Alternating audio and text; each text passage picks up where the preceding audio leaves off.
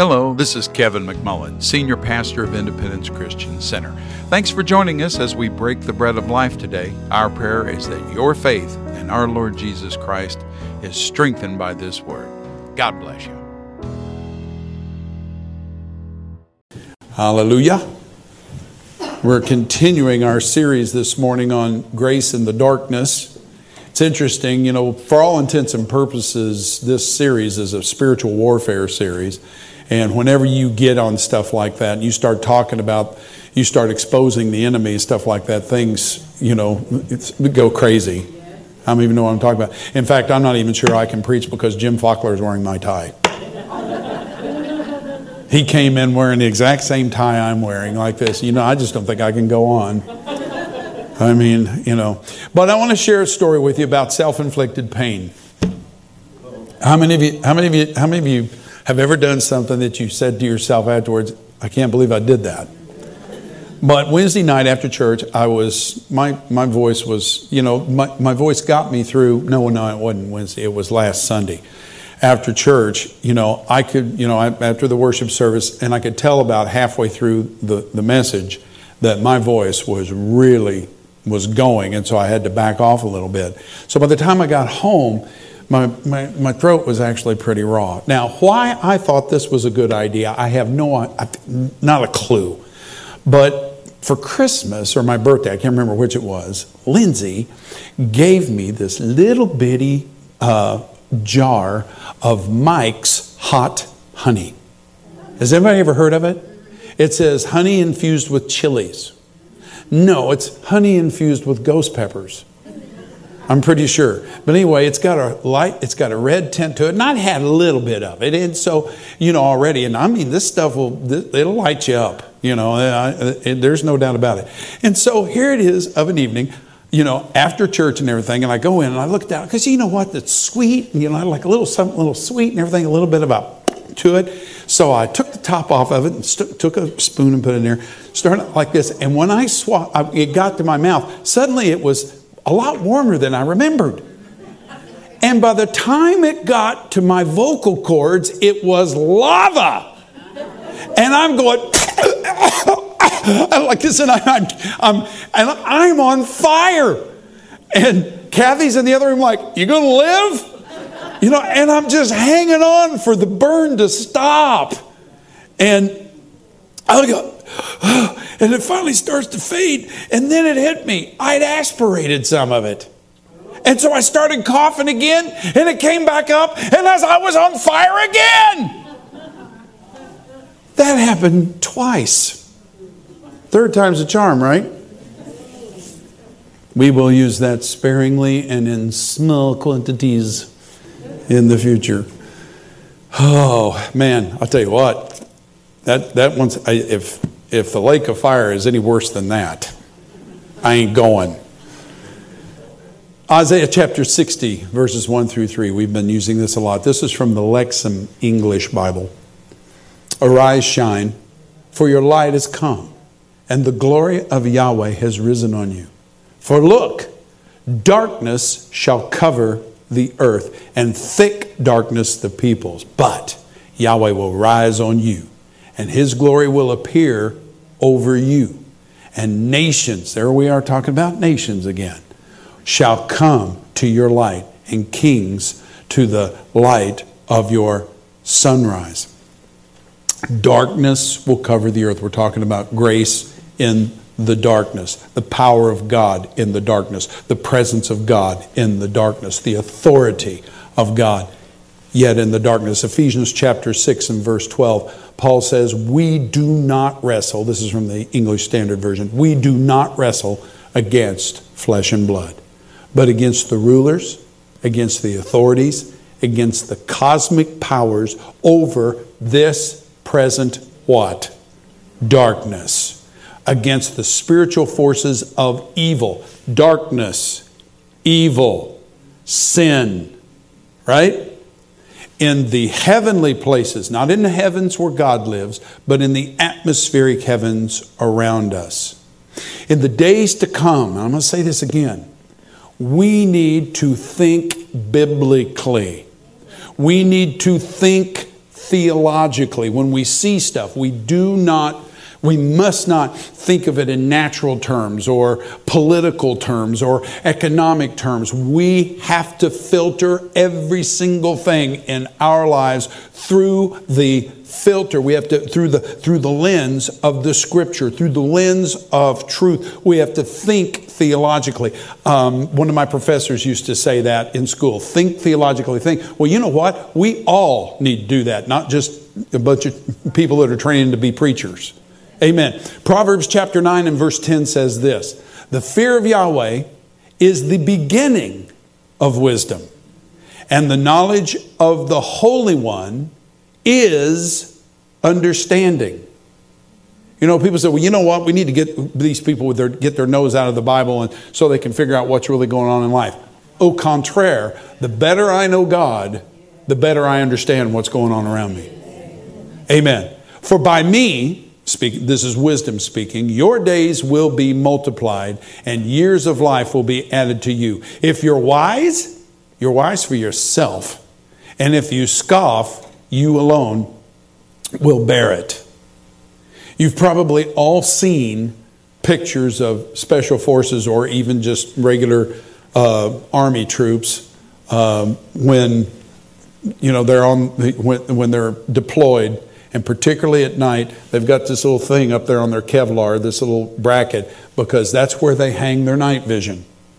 And they can pull the night vision down because, you get out in a place like Afghanistan or Iraq or Africa or someplace like that where the light pollution is what they would call it.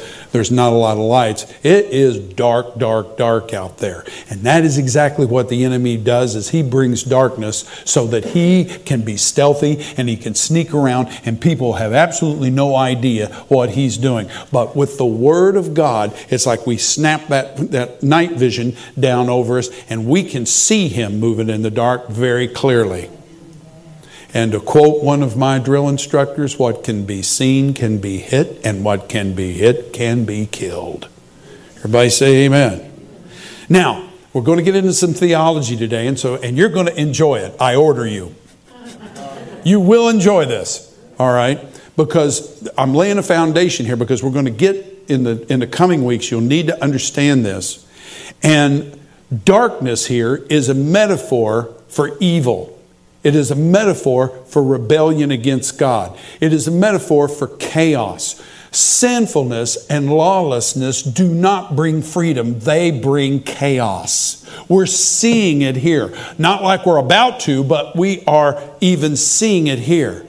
And the separation of the light from the darkness, from the righteous, from the wicked, etc., is becoming increasingly stark. That is why the angel spoke concerning, over in Revelation, says concerning Babylon, "Come out of her, my people, that you may not partake of her sins and the retribution for the same." A lot of really hard stuff is already beginning to happen, and it's going to amplify, and it's not the devil doing it, it is God.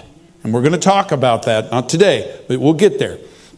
This passage where it says darkness will cover the earth and deep darkness the people is an eschatological, meaning it is an end time passage. Do not look at that and Judaize it and say, well, that's for Israel. No, that is for Israel. It's for spiritual Israel. Everybody say that's us. Hallelujah. So don't apply it to physical Israel. Now, Paul, we just read Ephesians 6 and 12, and it says, we wrestle not against flesh and blood. Your boss isn't your problem. The president's not your problem. Congress is not your problem. Amen. None of those things are our problem. None of those people, your mother-in-law, your father-in-law, your brother, your sister, whoever, no in person is our enemy. But our enemy, it says, are the rulers, against the authorities, against the cosmic. That's the reason I'm using the ESV there, because the NASB says world, but I like the word cosmic better because it has, first of all, that's the word in Greek, And second, when you talk about cosmic, you're talking about something that is very, very far-reaching. Cosmic powers over this present darkness, spiritual forces of evil. These are wicked, fallen, inimical spirits in the heavenlies around us. And I don't just mean demons. Demons are bad enough, but these are angelic spirits, watcher class spirits that are of incredible knowledge and power. Now, obviously they don't know as much as they should, or they wouldn't have rebelled against God to begin with. All right? But they are very powerful, make no mistake about it. They are malevolent entities who are behind world events. Look at the corruption in our government, and we just named the source. Look at all of the things that are happening in the world around us, and we have just named the source. We are in the next few weeks going to show how that this paganism that is returning to our world, and particularly here in the West, can be directly traced to these wicked spirits. They're the ones who are working. And what's God's answer to this? Turn to your neighbor and say, "You are." Back in Genesis chapter 8, 9, and 10, through that area, 6 through 10, God told the nations that they were to spread out and they were to populate. They were actually humanity. They weren't nations at the time. And they were to populate the earth, spread out, fill the earth. And they said, no, we're not going to do that. We're going to stick together, and lest we be scattered abroad. And so, in other words, they became, under Nimrod, among others, they became rebellious against God. They rejected, they started building a ziggurat. They started building a tower where they were going to reach the heavens. Though, again, this is demonically inspired.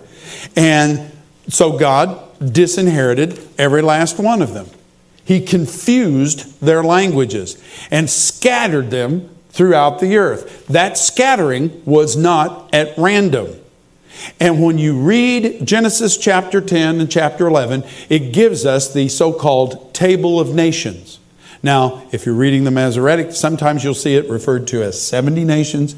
Other times it'll be 72. What's the difference? In the Septuagint, there are two of the names that are separated, and so it would be 72. Whereas in the Masoretic, the Hebrew text, it was only 70. All right?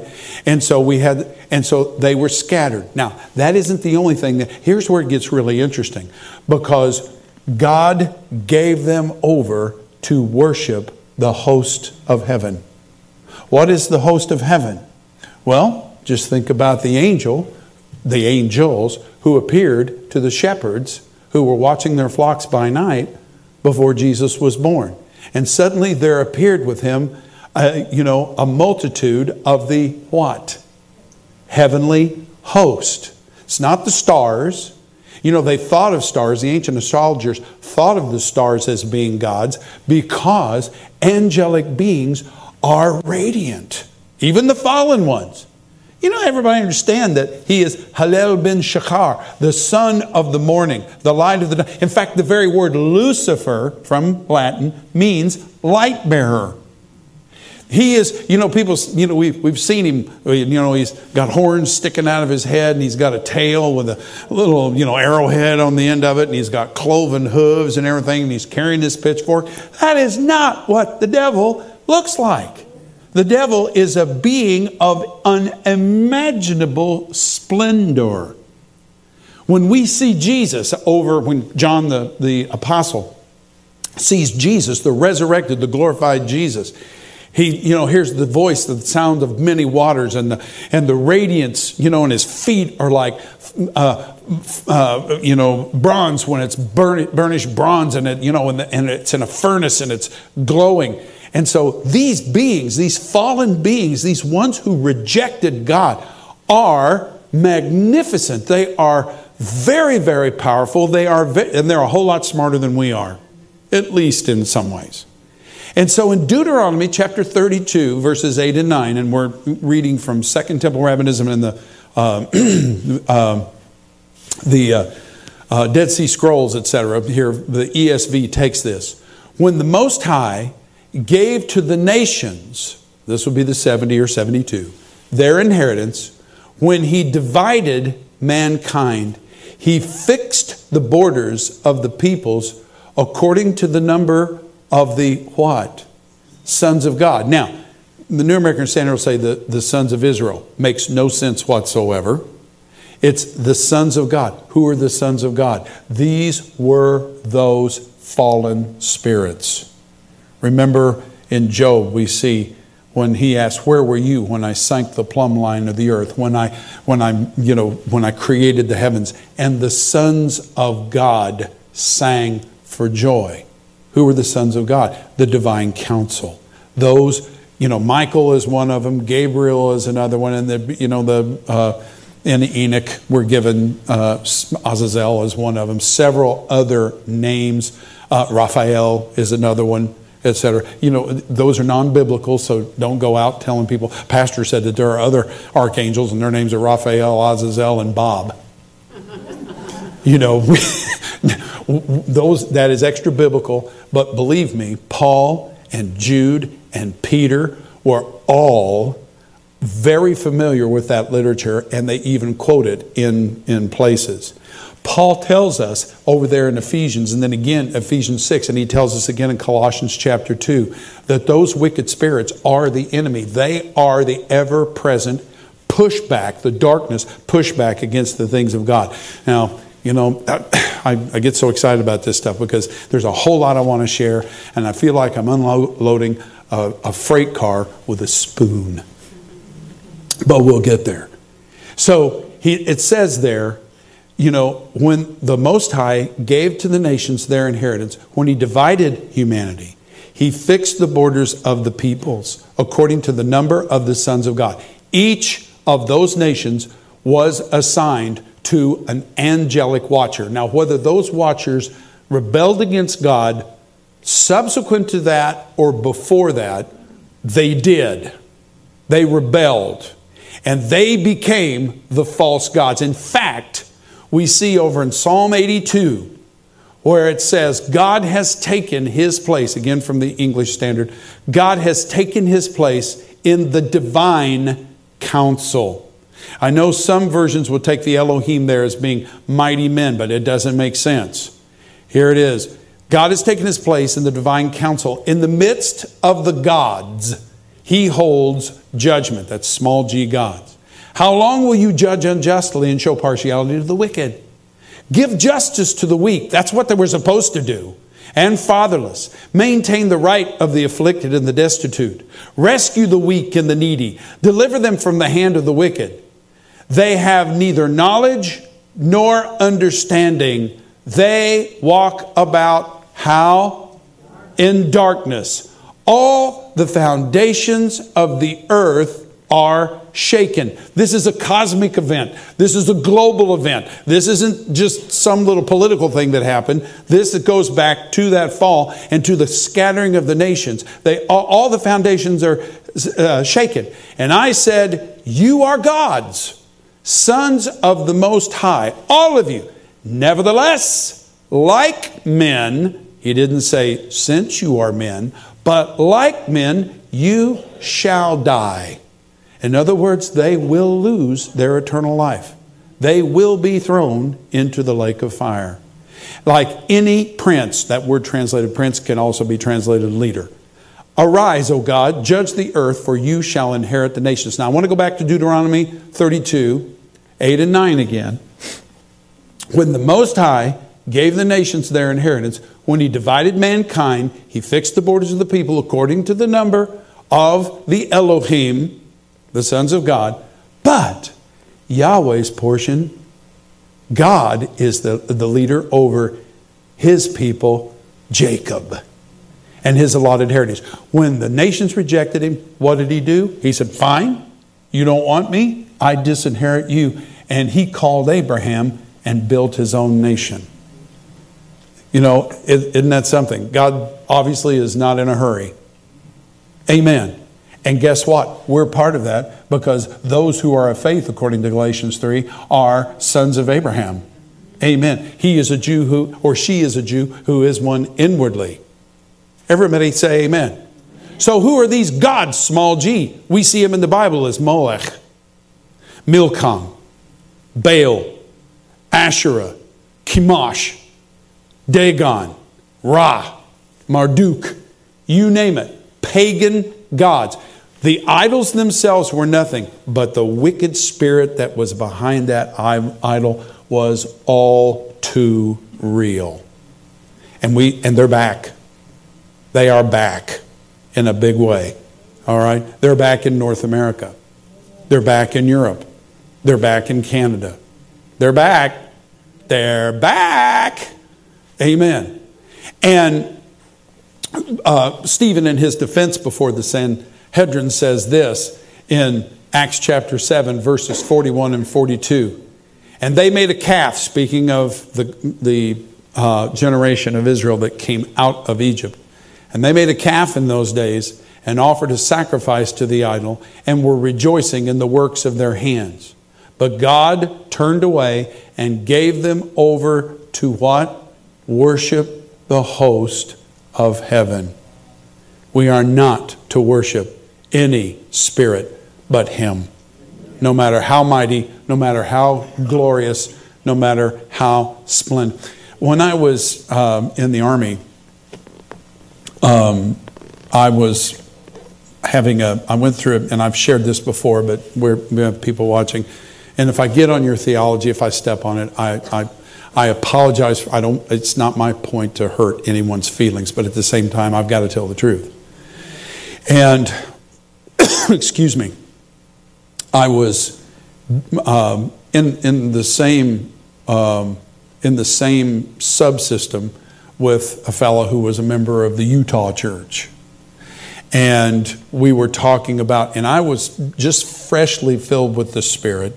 And so I was really just beginning to get some traction, really beginning to study the Scripture to show myself approved, and really begin to, that when I got filled with the Spirit, I had a hunger for the Scripture. I was just voraciously hungry for the Scripture. And this individual was starting to give me some stuff from the Book of Mormon, Pearl of Great Price, Doctrine and Covenants, and things of this nature, being rather, evangelical from their point of view. And I was saying, no, there's something about this that isn't right. There is something about this that wasn't right. And so I was talking to a friend of mine, and I said, you know what, I think I'm going to read the Book of Mormon. I think I'm just going to read it.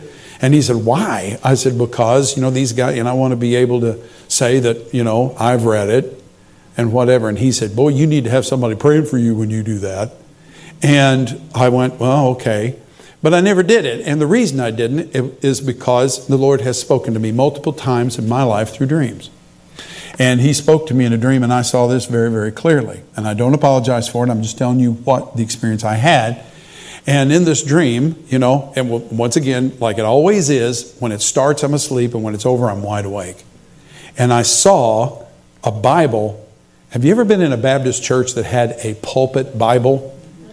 They're this big. And it's always turned open to the Psalms because that's pretty much the middle, right? And it'll sit like on on the altar or whatever they have, right there at the front. And so it's this big Bible and everything. And I'm not criticizing that. That's fine. I've just been in a lot of Baptist churches in my life, and I remember seeing a lot of those. And so there this was. There was this Baptist, Bible. There is no such thing as a Baptist Bible. But there's this Bible sitting there, and it's large, and it's got a light shining on it from heaven. It was just like something right out of Hollywood. And then suddenly, if you're looking at it this way, from the upper right-hand corner of the picture descends this being of absolutely indescribable beauty. I'm awed at this being. And he looks around and sees that the Bible was the only thing there. And what he did next just, shook me up, because he started vomiting books out of his mouth. They just covered the whole area. Some of them landed on the Bible. Some of them, on the little table next to it. They were all over the floor. And I looked over, and propped up over in the corner, lying against the wall, I saw one of them, and it said Book of Mormon right on it. And I went, I don't think I need to read that. Now, again, I realize that there are people who hold that as holy writ. And I'm here to tell you it's not. And I know that by the Scripture. Yes, I was at a point in my walk with God where I needed that. Today I wouldn't, because I know the Scripture. It is better to know the Scripture than to need some sort of an epiphany. How many of you are with me here? The epiphanies are more fun. I agree. But, and when God turned them over to the host of heaven, that's what Paul identifies in Ephesians 6:12 and Colossians 2:17. Now, when Jesus was being have you got all that? Have you learned anything so far? Okay, well, we're about to ramp it up. Okay, we're gonna go into second gear here. All right. So, actually, that just shows how old I am. Second gear is now done this way. All right. When it says in Luke chapter 4, during the temptation, and he, meaning Satan, Lucifer, Halel ben Shakar, the Nachash, maybe he was the Nachash, the serpent, led him up and showed him, meaning showed Jesus, all the kingdoms of the world in a moment of time. So he showed him all the nations of the earth, all the kingdoms of the earth. So that's countries, in a moment of time. And the devil said to Jesus, I will give you all this domain and its glory, for it has been handed over to me, and I give it to whomever I wish. Now, for years, I preached, taught, and believed that the one who had handed those kingdoms and that domain over to Lucifer was Adam. But it wasn't. We see from Deuteronomy 32 that it was God who handed them over because they rejected Him. How many of you follow me here? You're going to be seeing an intensification of this in the days to come, where God is just handing some things over. And it's going to get interesting.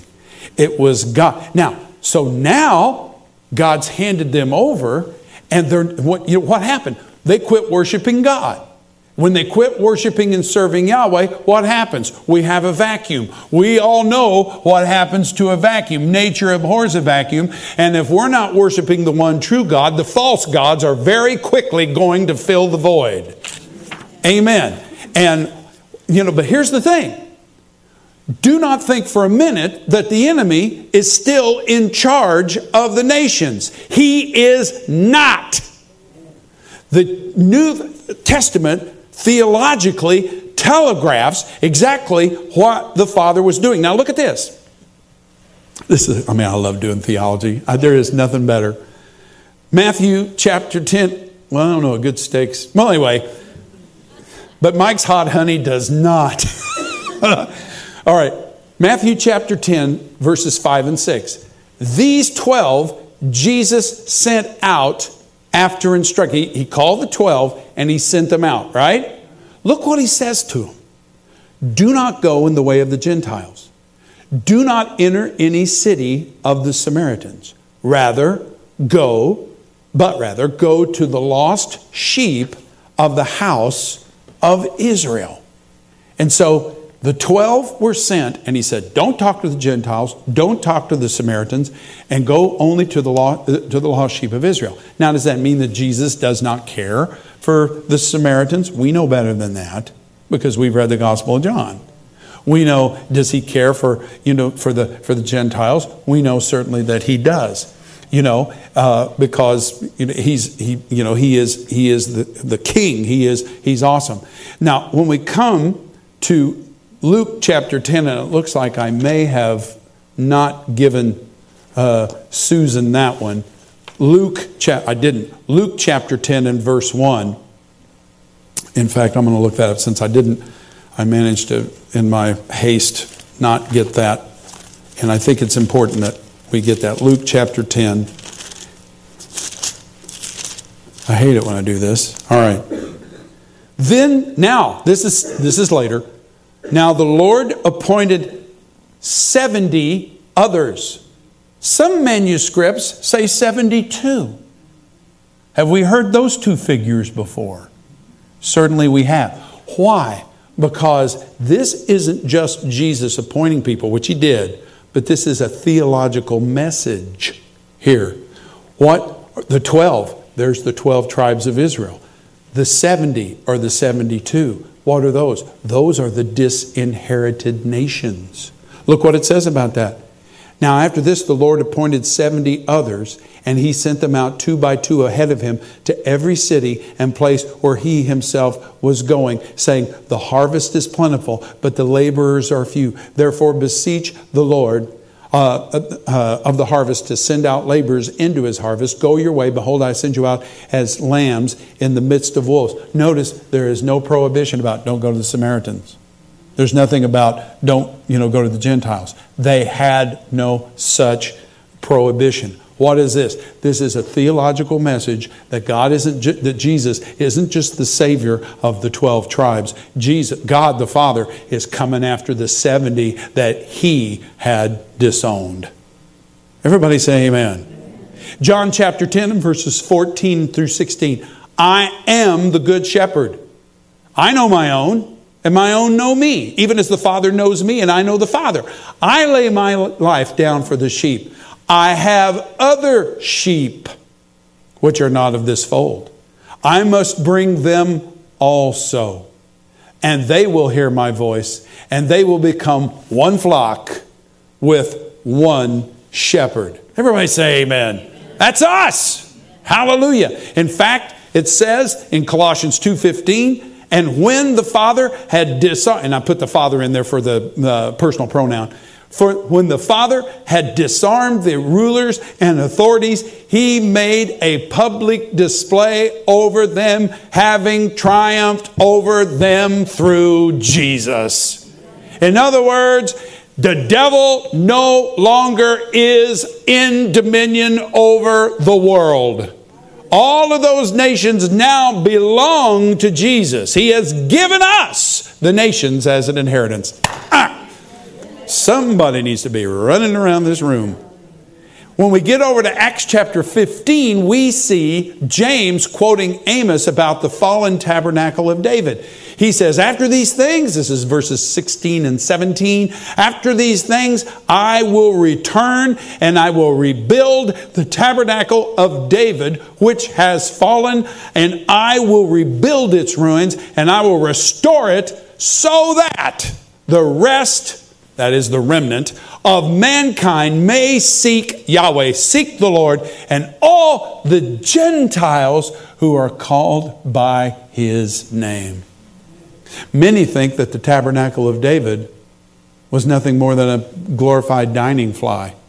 In other words, it was a covering, but there were no sides. Anybody could approach. The Holy Spirit now deals not just with Israel. He deals, and the saved, he deals with everybody. Now you need to know this going forward. It says in John chapter 1 and verse 9, there was the true light, which coming into the world enlightens whom? Every man. Everybody say every man. Not just the elect. With a tip of the hat to my Reformed brethren who believe that only the elect are going to heaven and that God predetermines who those are. I believe whosoever will means whosoever will. And whosoever believeth means whosoever believeth.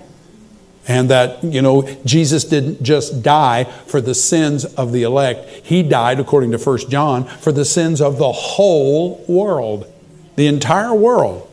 Sin is no longer the thing that is separating people from God. The thing that separates us from God is Jesus. He's the only door. He's the only way in. Don't get me wrong, sin's terrible and it'll kill you. And it is killing people. And we're going to be talking about some of that stuff going forward. But, there is one way to heaven. Everybody say amen. Amen. Keep reading here. John chapter 16, verses 8 through 11. And Jesus is speaking before he goes to the cross. He said, and when he, meaning the Spirit of truth, comes, he will convict who? The world. The entire world.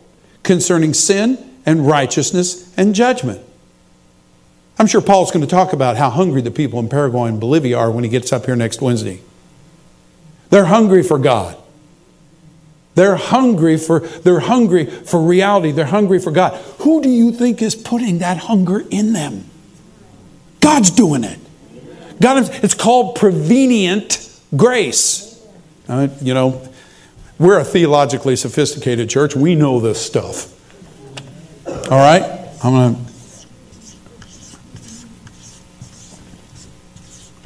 Prevenient grace. The prevenient grace of God is the species, if you were to look it up, of grace that brings people to the place where they can make a decision. Nobody will stand up before God and say, well, I couldn't believe. I came from a dysfunctional family. My father was an alcoholic, or my stepfather sexually abused me. All of those things are horrible. All of those things are, pardon, I'm not being god awful, but I'm telling you, none of that keeps God from revealing himself to someone's heart. And every human being on this earth knows that there is a God, and they know that Molech and Milcom and Chemosh and all of those and the false gods we have today, the millions of Hindu gods, are not the God of heaven, the God of creation. We hear about it that over in Muslim lands where we're having difficulty, or if not impossible, to get missionaries in there. Jesus has been appearing to families, and in some cases entire villages, and saying, I am the Lord you seek. Man, that's awesome. Wow. Usually he prefers sending people. I'm looking at you. He prefers sending people, but where he can't get people, he is not hamstrung. Everybody say amen. All right. And so he says he will convict the world. Yeah, I've got to do it. All right. And again, this is because you all have seen this, but I do this because they may not have seen it, online. And that is that let's just say that this is spirituality over here. Obviously, spirituality would be moving to the right, not the left. Inside joke. Anyway, and so to make a decision for Jesus, well, when you're not a believer, when you're a sinner, you got all of this information that is feeding against that. Jim, bring my tie up here. Okay. Jim's going to bring my tie, and and so this is the world, the flesh, and the devil. And it's constantly,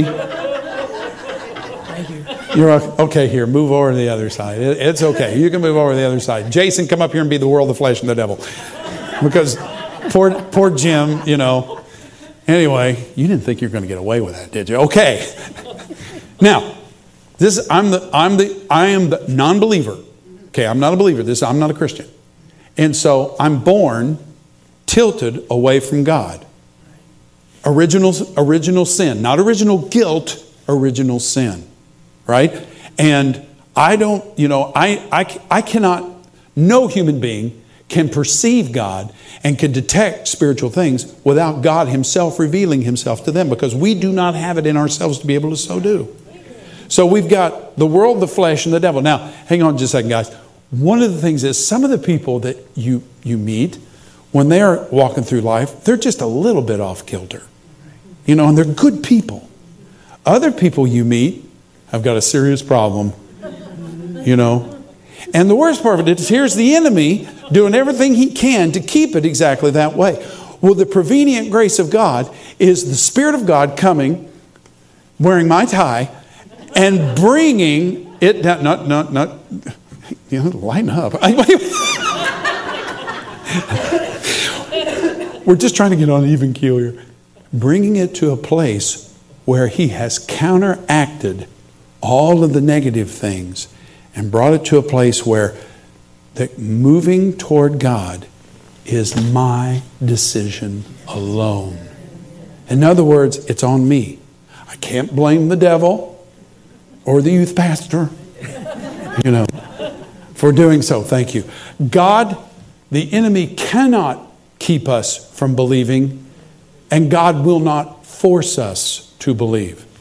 How many are you with me here? All right. And Jesus himself said it from the cross. Well, I want to back up. When he, the Spirit of truth, comes, he will convict the world concerning sin, righteousness, and judgment. Sin because they don't believe in me. Righteousness because I go to the Father. And concerning judgment because the ruler of this world has been cast out or has been judged. Now look at John 12 and 31. Now judgment is upon the world. Now the ruler of this world will be cast out. And I, if I am lifted up from the earth, I will draw the elect? No, I will draw all men to myself. Amen. All men. In fact, in Titus chapter 2 and verse 11, Paul says it this way. For the grace of God, it just keeps coming back to grace, doesn't it?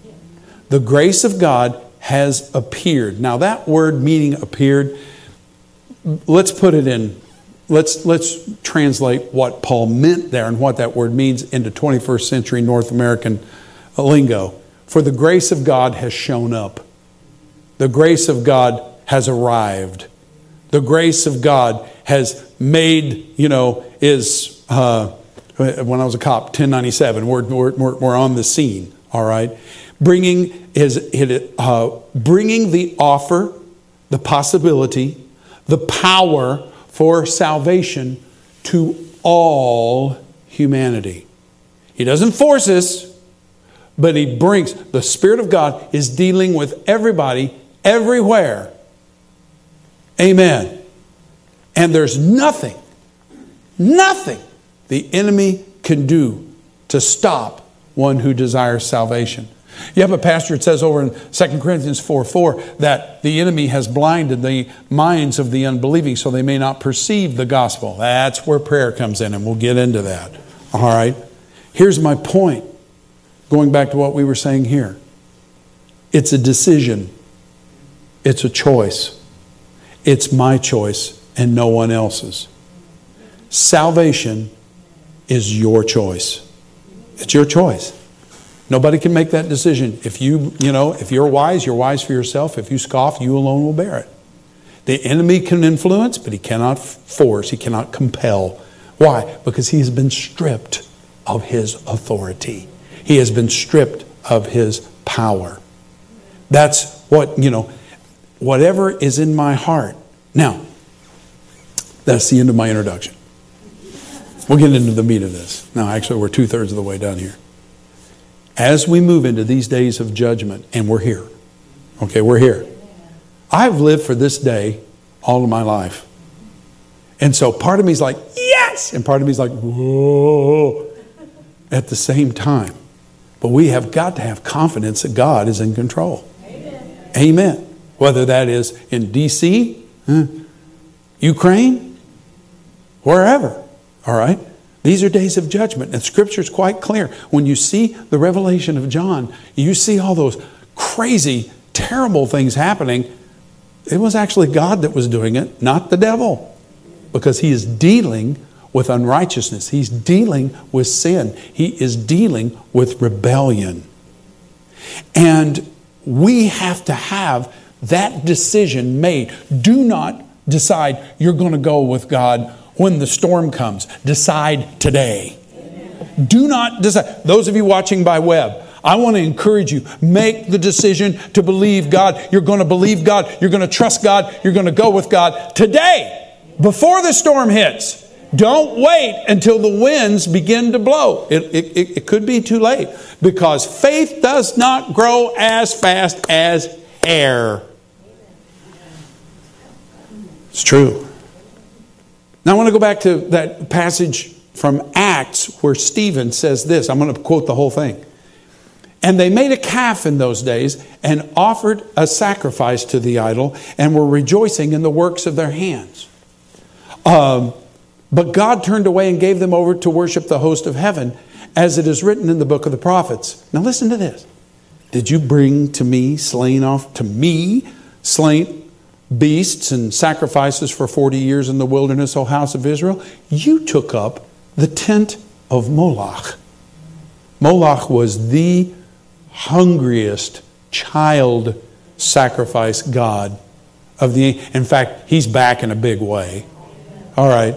The flesh of young children was his favorite thing. And if you know the way that children were often sacrificed to Moloch or to Baal, for that matter, it was horrible. It says, you took up the tent or the tabernacle of Moloch and the star of your god Rephan, which would be, that's a Saturn. The images you made to worship, and I will send you into exile beyond Babylon. Wait a minute, what do you mean? You took the tent of Moloch and the star of Rephan. There is no way Moses would have allowed the erection of a tent to Moloch in the camp. There is no way that Moses would have allowed, or Joshua, or any of the Levites would have allowed the ascension, the setting up of the star of Rephan in the camp. How could he say such a thing? What do you mean? Well, the tent of Moloch and the star of Rephan were not out here. They were in here. They took them in their heart. Even though they came out by the hand of Yahweh, that paganism, that desire to rebel against God was still in their hearts. And that is why they couldn't believe God to get in to the promised land. It was that led to the murmuring. It was that led to the complaining. It was that what... Am I scaring anybody yet? It was that unbelief in them that kept them. Remember what happened when, the 10 spies gave an evil report and the 2 spies gave a good report? And the people are like, they just wept all night. And how many times, oh, how good we had it back in the world. We had leeks and melons and all this. Isn't it amazing how when, the enemy can come and paint your BC days as being something you really miss?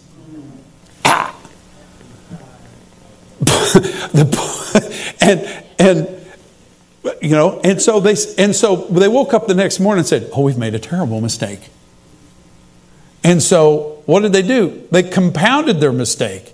They said, no, we're going to do it. We're going to go up. We're going to believe it. And Moses is going, don't do that.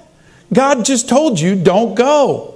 You go up, you're going to get smeared. Don't do that. And they went, oh no, we can do it. And so in other words, they're saying all the right things. They're saying all the pious things, but their hearts are still not right. And what are they doing? They're going in rebellion. They're doing what was the will of God day before yesterday, but is not the will of God today because of the rebellion. And so what are they doing? They're staying. It's like, this rebellion wasn't enough. Now we're going to do this.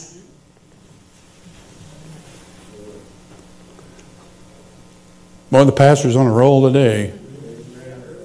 God is dealing with this generation today for us to get those things out of our hearts. I'm not, and I realize, I'm preaching to the choir here, but you need to have that night vision on so you can see that's what's happening around us. God in His mercy is disciplining the gods of Egypt, and it is not going to be an easy or smooth ride.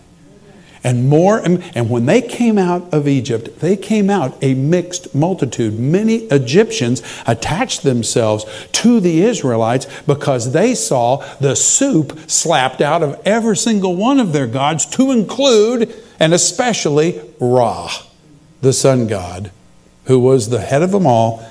Darkness in the land of darkness, you could feel a darkness so thick, and no lamp you lit would penetrate it. God is dealing with this generation. There has been, and I can't talk about it today, but we'll get there. There's been a sea change in the world. A complete sea change in the world. You probably look at it and say, I don't understand why some of these things are happening. None of this stuff happened before. Why is it happening now? Because God has made a change. We'll get to that. But not today. That's the end of the commercial. All right. Now let's go back and we'll close. And if our two musicians we have this morning would come. Hallelujah. Yeah, we're running with a short crew today. But they did a great job, didn't they? Amen. God is bringing the heat. Amen. I know some people refuse to believe that, but the scriptures are clear, and we'll get into that more as we get. When you read the revelation of John, it's clear that the Father knows how to romp and stomp. He knows how to pour out wrath. He knows how to pour out judgment. It's so funny because when you not funny, but it's so heartwarming when you read that there's one, whether you're at the scrolls or the bowls or the trumpets, that between every judgment there is a space, like birth pangs, where after every judgment He's giving people time. It's a Selah moment. Think about it. Turn to me. Stop running away from me. Stop calling for the mountains to fall on you and cover you and hide you for the face of him who lives forever and ever. And, this sea change is a big deal. In other words, we're in an acceleration. Remember, the Lord told us that in 2019, that things are accelerating. If you've ever driven a car, you know this, that the faster you go, the more critical the steering input becomes. Things, have you ever seen somebody do this? And they drop their phone, or something like that, and they reach down to get their phone, and without thinking, they cause their car to swerve. That's how a lot of accidents happen. Well, you know what? At 25 miles an hour, that is not as critical as if you were going 120. I mean, just that little like that, and you've got the car in the ditch, turning over and over, and all that kind of stuff. Well, what I'm saying to you is that as we get closer, or we go deeper and deeper into this thing, little things that in the past wouldn't have been a big deal suddenly can become major. Amen. Are you with me? Yeah. All right. And so here we go back to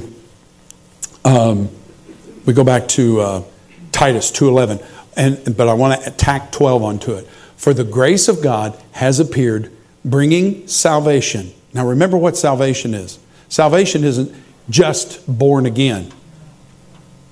When Jesus turns to the woman with the issue of blood and says to her, "Woman, your faith has made you well," he actually in the Greek says, "Your faith has saved you." And in virtually every place you see a healing, the word salvation, soteria, is the word that's actually used. And so salvation is more than being born again. We need salvation each and every day. We need salvation we need deliverance. We need the manifest power of God in virtually every area of our life. And it comes through obedience. Look what it says. And it says, for the grace of God has appeared, bringing salvation to all men, instructing us. The grace of God teaches us. Once we're born again, the grace of God begins to teach us. Okay, this is the way. Walk in it.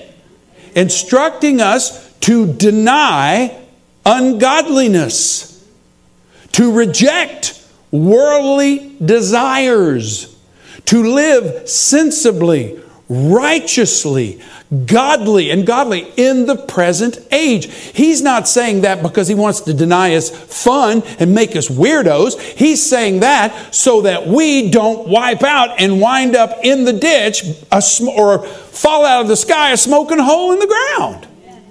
And so, in other words, once I start walking in that so we've got the prevenient grace of God.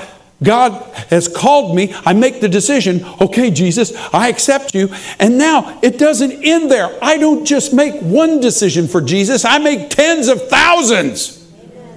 Every day I have to make that decision for Jesus. Every day when I'm confronted with certain situations and I've got a choice, I have to make that decision for Jesus. And that is what the grace of God is there to help me with.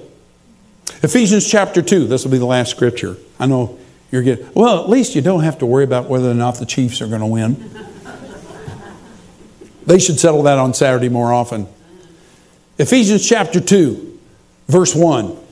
And you were dead in the trespasses and sins in which you once walked. Now, what does he mean by walk? In other words, your lifestyle. Look at this. Following the course of this world. Following the prince of the power of the air. The spirit that is now at work in the sons of what? Disobedience. You know, we've gotten so liberal in the North American church that if you would tell people you better obey God, we need to be obedient. They'll, ew, because we don't like to be told what to do. We don't like to be told, I even saw one church that apparently had adopted the Outback thing. No rules, just right. And that book, The Shack, where God the Mama says, I never laid any requirements on anybody. I don't have any expectations of anybody like that. What Bible are you reading? And those expectations are not for his benefit, they're for mine. Amen. When Aaron was growing up, we made him go to school. And there were times he didn't want to go. He ran into some things there that were a problem for him because the enemy saw his hand, God's hand on his life well before. And I mean, we made him go to school. All right, get up, go to school. But you know what? There came a time in his life when he decided he wanted to go to school. And he went to school. Then he went to school again. Then he went to school again.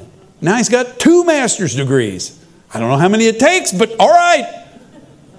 That's the way it is with God. There are times in our lives when our Father will discipline us. He will instruct us, etc. But there comes a day that we grow to a maturity where we don't need to be instructed in that area anymore because we're walking in maturity.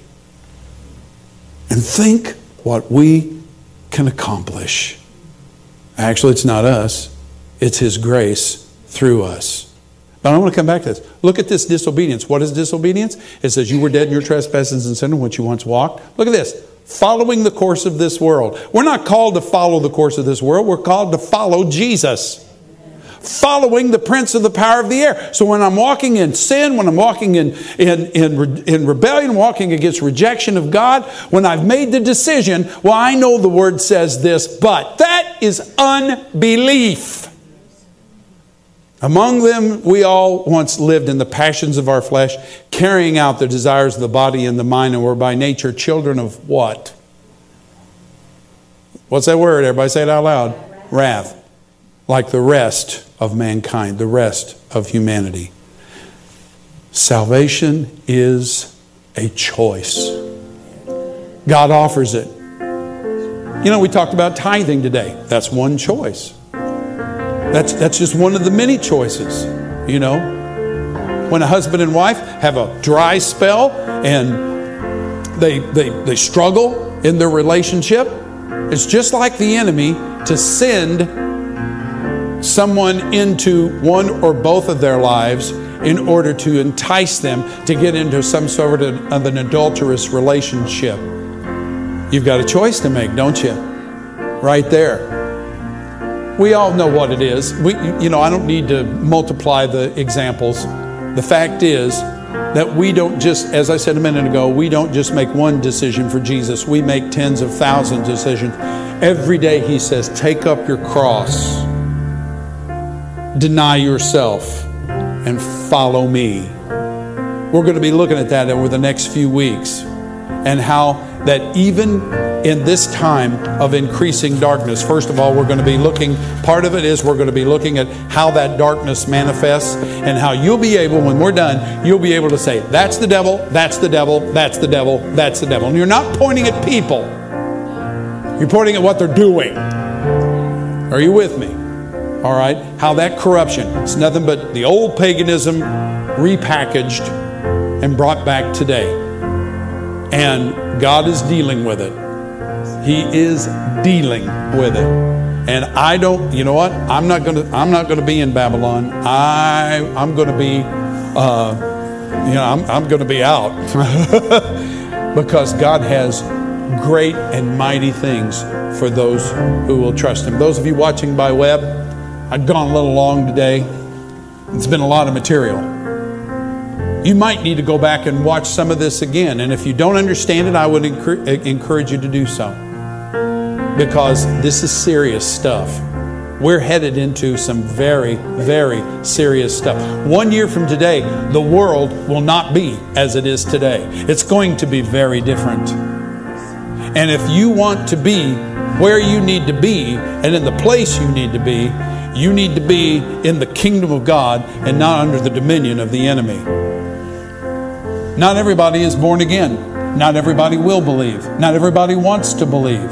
But those who desire to know God, He calls and He will not reject. I don't care where you've been, what you've done, how nasty it was. You have a future in Jesus if you want one. It's your choice. He makes it available. It's your choice. How would you do that? You'd just say, Father God, I believe that Jesus Christ is your Son. I believe you've raised Him from the dead. Lord Jesus, come into my heart. I make you Lord. Not just Savior, Lord. I want you to be Lord of my life. And if you will approach Him that way, He will transfer you from the dominion of darkness into the kingdom of His beloved Son. And there's nothing better than that. Christian, watching me, if you're still with us, I want to encourage you. Start saying yes to Jesus. Even in the little things in life. Remember, it's the little foxes that can spoil the vine.